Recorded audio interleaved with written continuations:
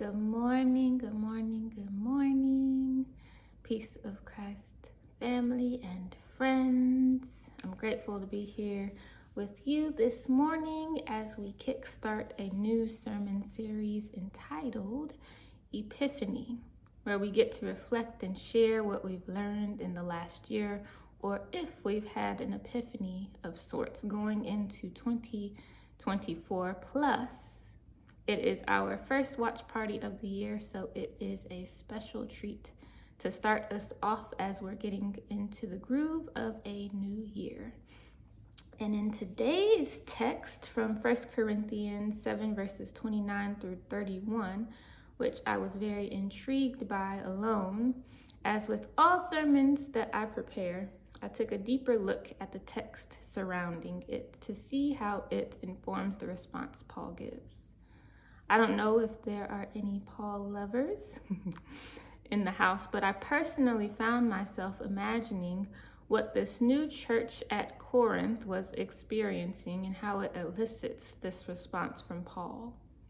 My goal is always to reimagine the text in a new way, and with this text especially, I wanted to offer us some context to see what modern insight it might offer us today. For starters, if we know Paul, he tends to believe Jesus' second coming is right around the corner, and I often wonder what advice on his part would have shifted to the church of Corinth if he knew the world was not passing away as quickly as he might have expected. As a reminder, I'm just going to read aloud for us again the text that you read prior. This text is coming from the Inclusive Bible. It says, I tell you, sisters and brothers, the time is short. From now on, those with spouses should live as though they had none.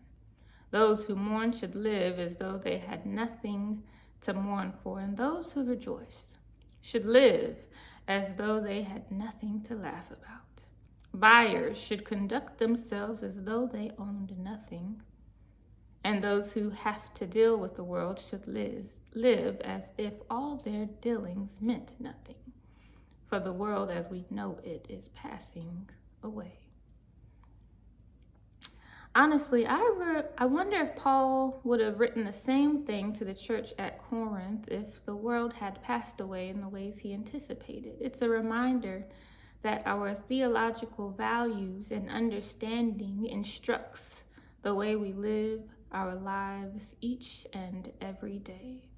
It is up to us to discern what feels deeply aligned with us or what advice might miss the mark. And I think it's perfectly fine to respectfully disagree with something that's not a heartfelt yes from you. For example, you wouldn't go bungee jumping without the bungee cord. And I mean, some of us wouldn't go bungee jumping with it.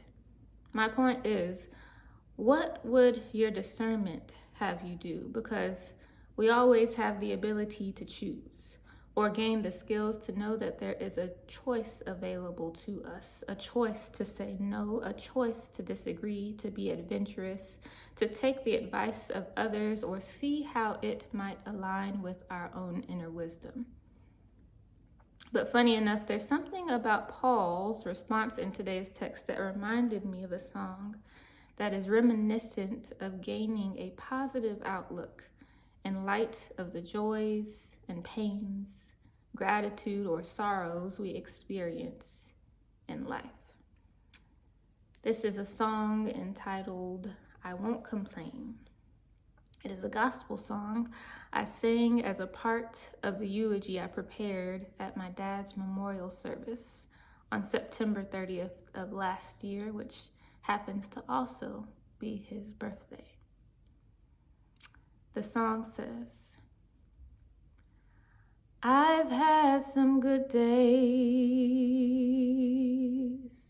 I've had some hills to climb. I've had some weary days. And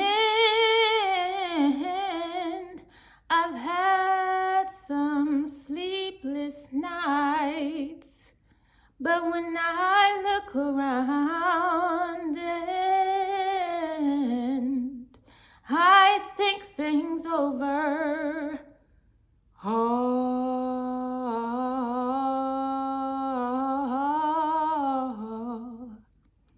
of my good days, they outweigh my bad days, so I won't complain. The song goes on to say, 'cause God's been good to me, so good to me, better than this world could ever be. So I'll just say, thank you, Lord, oh, and I won't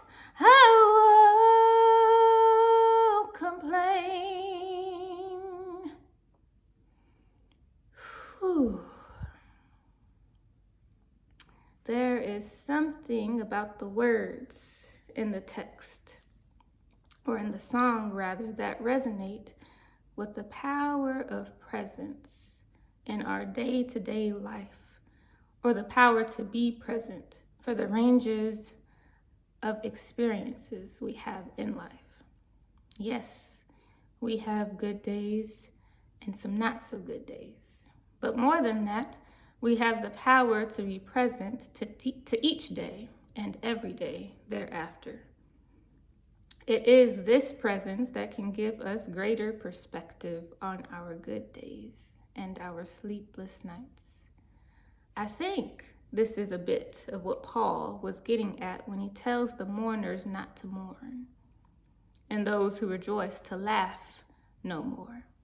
I think what Paul is trying to say is that trouble won't last always. Neither joy nor pain will always be with us, but it is how we navigate through what we experience that matters most. The year 2023 is no longer here, but there are moments from last year that are still here with us.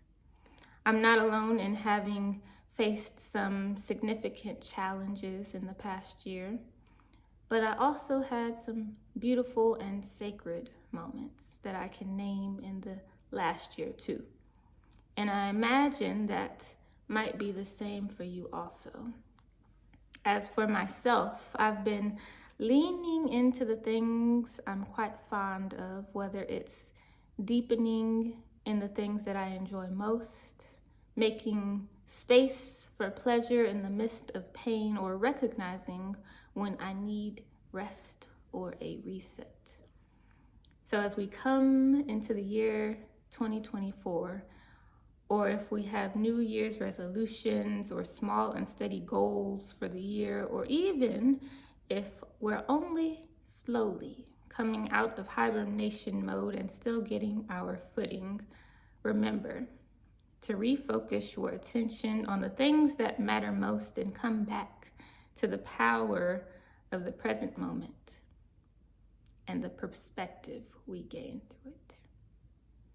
Many blessings to everyone and all as we continue on with the remainder of our watch party and the discussion that is to come. Love you all.